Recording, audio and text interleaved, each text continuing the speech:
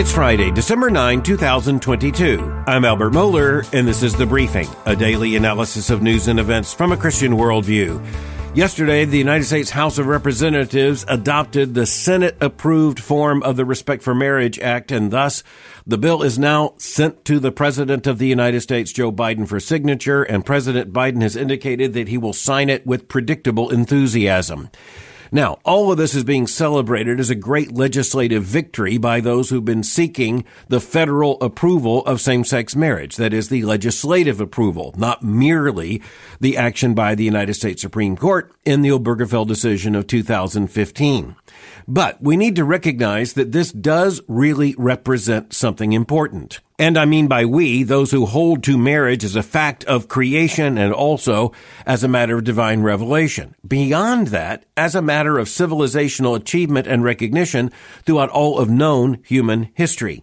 So this is a major turning point. It is not, as proponents of the legislation have advertised, an urgent matter because there is no current case even pending before the federal courts that would challenge Obergefell. This was a matter of political opportunism that all of a sudden actually turned into legislation. And that is acknowledged in the report about yesterday's congressional action as published in the New York Times. It was a Democratic publicity stunt that turned out to lure enough Republicans to actually move it towards legislation. And now the House and the Senate have approved this new version, and it will be going to the president for signature. But it's an even bigger matter when we think about the revolution that is reshaping the entire moral landscape of this culture, because let's just remind ourselves, we've been saying this over and over again, but we need to say it soberly to ourselves. We're talking here about marriage. To redefine marriage, to tamper with marriage, to subvert marriage is not, of course, as we contradict and correct the title of this legislation, the Respect for Marriage Act. It's not an act of respect. It is an act of profound disrespect. Indeed, as we understand it theologically, disobedience. But we need to look at how the language has been framed. We will look more closely at this in days and weeks to come. This is still going to be a big story. When the president signs the bill, it will be a big story. What he says will be a big story. It's a big story because of the major moral dimension and impact and revolution we are looking at here. Now, interestingly, even before the House voted on the bill, the Speaker of the House, Nancy Pelosi, of course, she is retiring from that position at the end of this Congress, but she wrote an opinion piece at the Washington Post entitled, "I'm proud to protect marriage as one of my last acts as Speaker." Again, this is almost Orwellian in terms of the doublespeak and the misrepresentation, the propaganda here. She says she is proud as one of her last acts of Speaker to protect marriage. Protect marriage from what? In this case, the legislation began as a Democratic publicity stunt, but one that even surprised the Democrats in actually succeeding as legislation. But it's interesting to see how she frames this. She begins by referencing the Supreme Court's decision, Obergefell v. Hodges. That was 2015, as she says, just 7 years ago. And she says that since then, quote, same-sex couples have enjoyed the same marriage protections as other couples. Now, wait a minute. Here she seems to be talking about something that can be recognized in the law. But here's where Christians need to understand. Marriage is actually pre-political. It is pre-legislative. And that's going to turn out to be of enormous importance. But then she says, quote, right now that fundamental freedom is under real, direct, and urgent threat, end quote. I have suggested again, as you just look at the context, it is under no threat that can be described as real or direct or urgent. Just more publicity stunt, but one that worked.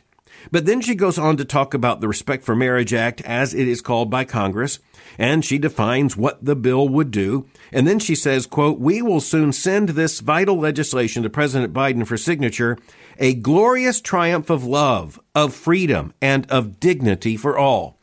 Those are three very lofty words. A glorious triumph of what? Love, freedom, dignity. Well, love, of course, is one of the most used and misused words in the English lexicon. But the word dignity is also very interesting because at one level, that may be the most important and revealing word used in this discourse.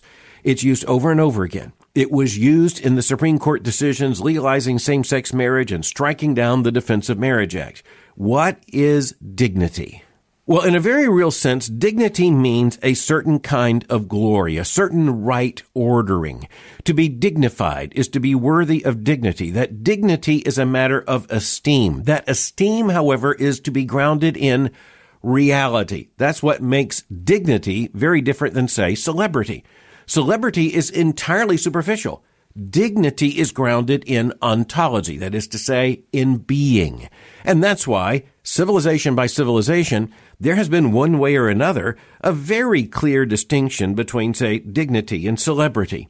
But here you have the open celebration, and we saw this last week in another case, in which the Supreme Court supposedly granted or extended dignity to same-sex marital relationships as defined by the law. Here's what we need to note. Dignity is grounded in creation. Dignity is grounded in the natural order. Dignity can't actually be given to something undignified. Another way to put it, and this is what we discussed last week, is that it is beyond the power of the Supreme Court to extend or to offer dignity to anything. It can say it's doing so, but actually, at the very best, what the Supreme Court can do is respect and recognize a dignity that is already there. This is what the Supreme Court has done at its very best. It has recognized and respected a dignity that is already present. The Supreme Court doesn't claim to be able to create that dignity. It is merely respecting that dignity. And this is where the categories get confused, and the proponents of same-sex marriage are those who are intentionally confusing the categories. I'm not going to grant much more attention to Speaker Pelosi's statements, but I want to go to how she ended the column. She said this, quote, after the Obergefell decision was announced, Jim Obergefell declared to an ecstatic crowd outside the Supreme Court, today's ruling from the Supreme Court affirms what millions across this country already know to be true in our hearts. Our love is equal, end quote. Well, again, that is not a status in reality, and it is not a status that the Supreme Court can actually grant. It is also a statement that is made here as if it is self-evidently true and self-evidently clear. Our love is equal. Well, who is our? And what is love? What does equal mean? You see how that kind of language serves the cause of a moral revolution and the energies of the moral revolutionaries. But it is a language that is so common to revolutions. It claims far more than it can deliver. We're going to turn to questions very quickly, and that's a feature of Friday's program, but because this news broke, it's very important that we deal with the issue today. We will come back to it later, but its importance demands that we acknowledge what the House of Representatives did yesterday. But I also want to end on this issue by going back to the claim, quote, our love is equal, or to the statements about love and respect and dignity and about marriage, same-sex marriage being equal to, well, what civilization has recognized based in creation as marriage for millennia. I want to note one difference that the Supreme Court or any other human court simply can't change. A part of almost every background to an understanding of the discussion of marriage comes down to its reproductive function, to the ability that marriage, the conjugal relationship between a man and a woman, is privileged in society not only because they love one another, but because that creates the context out of which children and the very future of civilization comes. The Supreme Court of the United States may have ruled in 2015. The Senate may have voted just a matter of days ago, and the House just yesterday. The White House may be inking the pen the president will use to sign this legislation, but the fact is, this bill is, if anything, an even greater example of the limitations of human government. The Supreme Court of the United States can't create dignity, and the United States Congress may pass this legislation, the president may sign it, but they cannot make what is not marriage reproductively fruitful. That is beyond their power, way past that power. All right, we turn to questions. I appreciate all the questions sent in by listeners to the briefing, and all of them are always thoughtful, and some of them surprise me, and it's the surprising ones that are fun. And so we're going to have a mixture of questions today. We'll take as many as we can with time. The first comes in from Scott, and it's about Christian nationalism. And he says that term's being thrown around a lot lately. He says that his interpretation of what he's hearing is basically what a conservative Christian is. That is, that you're going to have conservative Christians called Christian nationalists here in the United States. He says, am I a Christian nationalist for not wanting pro-choice laws and equal protection under the law for the preborn?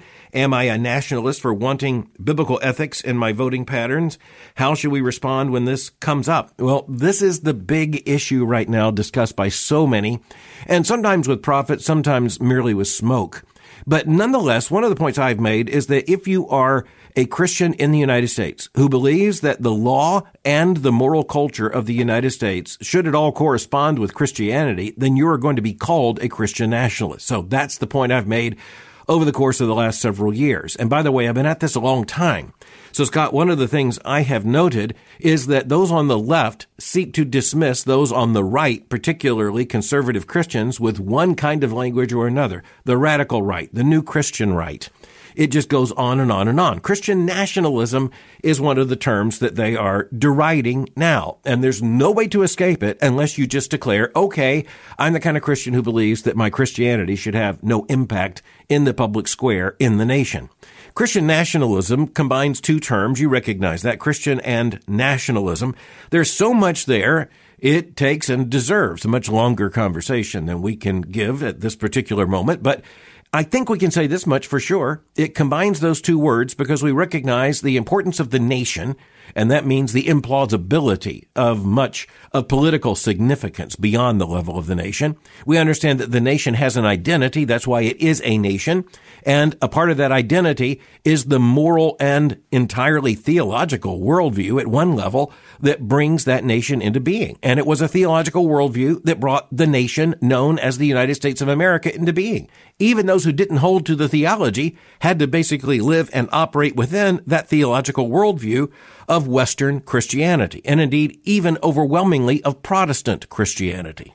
So back when the founders, say, of the United States were framing the original laws of this country, the various states and colonies, they didn't really have to consider some kind of worldwide observational study, some kind of longitudinal research about what marriage is. They knew what marriage was. And they were all, practically speaking, members of churches that were really clear based upon Christian truth about what marriage is. That was not a controversial issue. And it wasn't accidental. That didn't emerge from nowhere. It came from Christianity. So, like it or not, the bare historical fact is that the American nation was born saturated with a biblical and indeed a Protestant Christian worldview.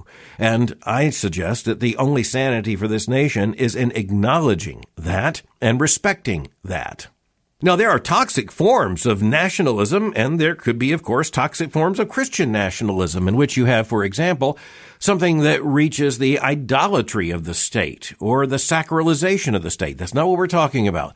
But if you are a Christian and you are also one committed to your nation, and you believe the nation's laws should be informed by and indeed acknowledged to be based upon historic Christian teaching that comports, by the way, not only with Christianity, but with creation, you're going to be called a Christian nationalist. So just get used to it. Dennis also writes in a very intelligent question, and he's asking about basically the degree to which the law should correspond to Scripture. In other words, how much of the Scripture should we seek to legislate? He raises the issue of abortion, for example, and he also says that Jesus did not spend much energy on the political issues of his day. And so Dennis is asking how much attention, how much energy should Christians spend on the political or even legislative issues of our day. Now, there are all kinds of things to be said here. One of them is that our actual understanding of how the church operated according to the mandates and commands of Christ, following Christ's example, that is basically in the latter parts of the New Testament, particularly in the book of Acts and in the apostolic epistles. And there we see that there was an engagement. Even as we see principles that Jesus handed down, Jesus gave to his disciples, we also understand that the early church is trying to find its way in a specific historical circumstance. And that historical circumstance was, first of all, the subjugation of the Jewish people under the oppressive reign of the Roman Empire.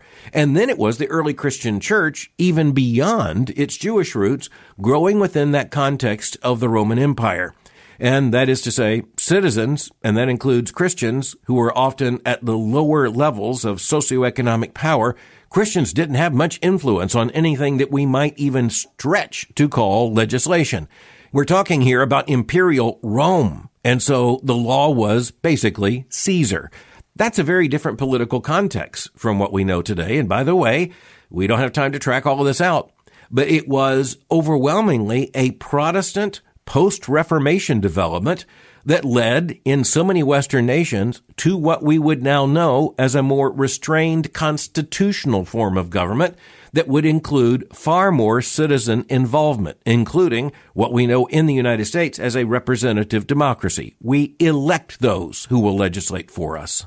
So at this point, we simply have to say that American Christians bear, simply by our political stewardship, we bear a far higher political responsibility than a Jewish man in Jerusalem or Judea did in the first century, and more than a Christian man or woman did in Rome or in the Roman Empire's reach within the second or third century. 21st century life, where you have citizens of the United States bearing the responsibility of the vote and the opportunity to influence the society, that is a very, very different context. And here I would say we need to lean heavily into what Jesus said to his disciples about being salt and light in a world that desperately needs both salt as in preservation and light as in the illumination that comes from the revelation of God's Word. Connor writes in asking the question, what's the difference between evangelicals and Protestants? Shouldn't all Protestants be evangelical? If so, then why do people make distinctions between them? Connor, well, you have a great deal of wisdom written into that question. There is one sense in which the most important thing you write is, shouldn't all Protestants be evangelical? To which I would respond emphatically, yes, but the reality is, tragically, no. At least in terms of church membership and those who identify. So where did these terms come from? That's a fascinating question. And just to take them in order, well, that's a problem because we're not exactly sure at what point either of these terms developed, except we do know that by the time there came to be an official response of the German nobility concerning the Reformation, they began to use the term Protestant. These were those who were protesting against the corruptions and what was increasingly believed to be the false teaching of the Roman Catholic Church. So they identified with and as Protestants. And so the term Protestant stuck. And that's a very interesting thing because right at the heart of it is the word protest, and it turns out that is not an accident. But when those early Protestants began to speak of themselves with an increasing theological understanding, they defined themselves, and this was particularly important in the very heart or cradle of the Reformation in Germany. The word that was often used by which they described themselves was the word that meant gospel, evangelical. And so you have in so many denominations and churches that are grounded in that German tradition, or in German-speaking lands, it might also be in Switzerland, you had the statement of evangelical identity, evangelical. And so you see this even in the names of some of the historic denominations in the United States. You see some churches that will declare themselves to be the German Reformed Evangelical Church or something like this. And it simply means Protestant in that sense, because to make your point, Connor, Protestant and evangelical at that point did mean exactly the same thing. But in the English-speaking world, it's a little bit different. It's not that the word evangelical was never there. It is that the word evangelical wasn't a main word. It wasn't a common word. And neither was the word Protestant, for the one thing, in terms of how churches describe themselves. And instead, you get all kinds of language for Protestant denominations. And here again, you're talking about a fascinating story. How did these denominations come about? Well, there were theological reasons. There were theological debates and disputes. There were theological convictions that led to these separate groups. Why do we call them denominations? Well, it's the same root, the same verbal form as in mathematics, a denominator. In other words, we call it that. Denominate means name. Nominate means name. To denominate is simply to name something. And another irony of history is that most denominations didn't name themselves, at least originally. They were often named by critics, often in derision. The Methodists did not intend to call themselves Methodists, but those looking at their methodical devotion called them Methodists. The Baptists did not intend to call ourselves Baptists, but got called Baptists because of the insistence upon believers' baptism. The Lutherans were called Lutherans because they identified with the teachings and the doctrine of Luther long before there was any church called Lutheran. It stuck. And when it comes to the Calvinistic tradition, most of those churches began by being referred to as Reformed, using the language that came out of Geneva. But in the United States and in Great Britain, in the English context, it was the ecclesiology that often became the denominator.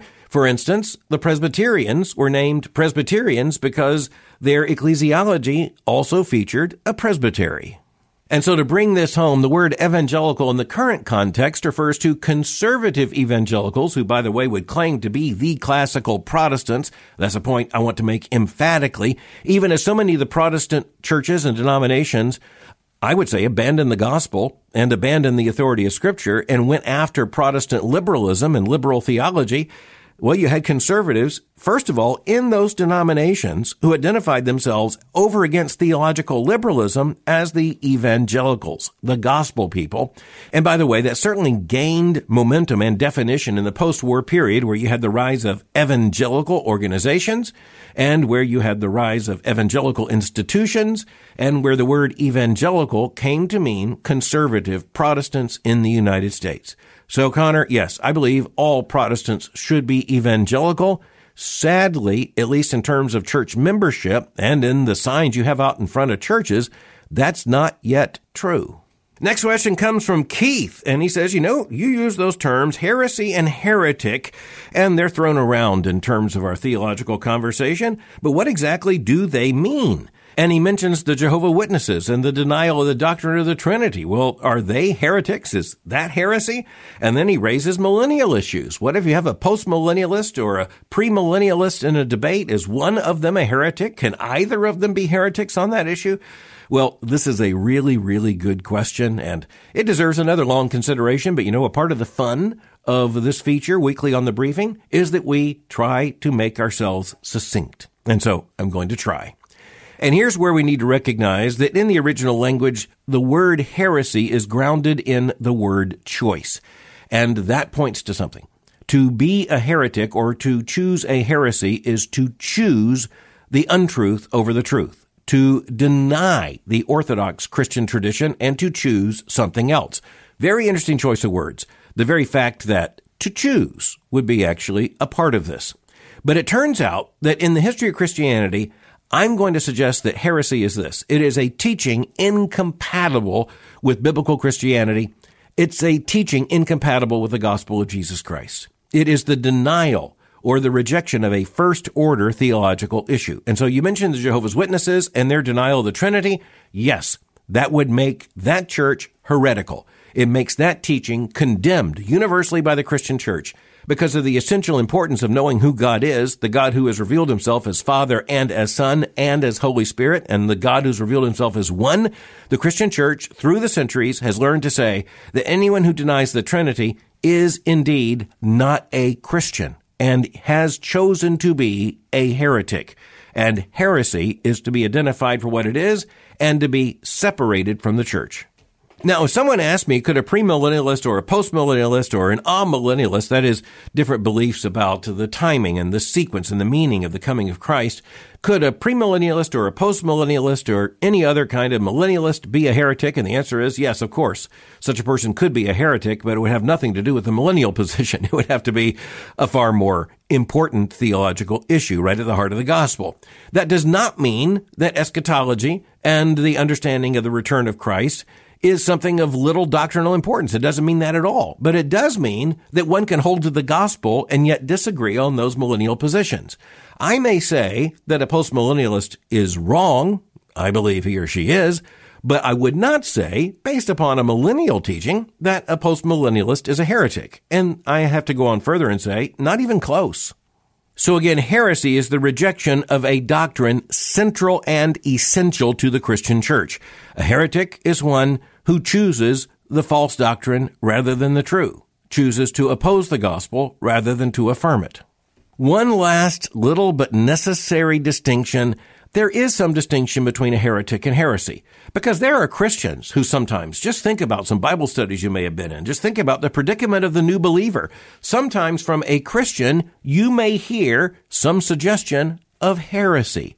And this is exactly what took place in the book of Acts with Apollos himself.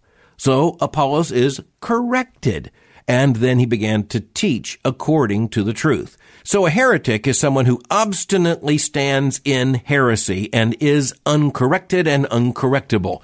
But thanks be to God, the first responsibility when you hear someone speak or even hint at heresy is to correct it according to Scripture. And thus, you might recover a brother or a sister.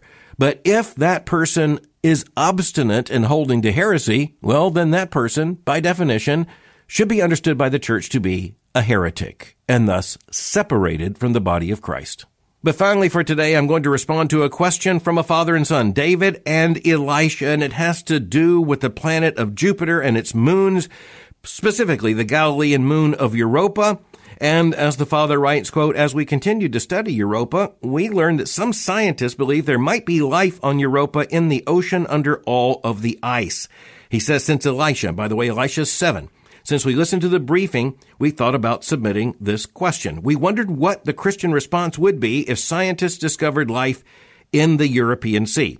And that means in the sea, covered by ice, on this moon of Jupiter. So what a good question. What if scientists were to discover on this moon of Jupiter some form of life? Well, first of all, it would just be a matter of wonder, wouldn't it? It'd be a matter of absolute wonder that God would have created such a universe, such a cosmos, such a creation in which there could be the grandeur of even human beings discovering that this observable object, sometimes in the night sky, is a planet. And around that planet, there are actually moons, just like the moon that is around and going around planet Earth. And on that moon, there is a sea, and in that sea, it turns out there's some kind of life. That would not be a theological problem for Christians whatsoever. It would just be testimony to the further complexity and the grandeur, the greatness, the wonder of what God has created in the entire cosmos. That's what the discovery of just any form of life would mean. The big issue here would be the discovery of conscious life. Because there is no theological issue other than wonder, and this is the grandeur of creation, until we get to any kind of being. That is, some kind of life that has consciousness and thus self-awareness and a knowledge of right and wrong, and then a potential knowledge or lack of knowledge or love for or rejection of the Creator. And that is just far, far beyond any of the most radical speculation of those who are speculating about some kind of life on this distant moon of Jupiter. So I wouldn't worry about that theological issue at all. And as a matter of fact, I am sure that based upon the authority of Scripture, we would come to understand how we would come to terms with the existence of some conscious life somewhere. But I actually will go out on a limb here and say, Elisha, I don't believe that any such life exists. I think the testimony for that is found in the Bible, where we are told that the entire cosmos was created so that on this planet, there would be a habitation fit for the creature made in God's image. And that is human beings, including mom and dad and you and every other human being you'll ever see. So again, thanks for the question, both David and Elisha. It's just a good thing for us to be reminded that just any form of life found anywhere in the cosmos is just further evidence of the glory of God. And I will simply go out on a limb and say I do not believe that conscious life is going to be found anywhere other than here on planet Earth. And I think the clue for that is in the very first chapter of the Bible. And in the email, Elisha went on to say, thank you. So to Elisha, you're welcome. Thanks for listening to The Briefing. For more information, go to my website at albertmohler.com. You can follow me on Twitter by going to twitter.com/Albert Mohler. For information on the Southern Baptist Theological Seminary, go to spts.edu. For information on Boyce College, just go to boycecollege.com. I'll meet you again on Monday for The Briefing.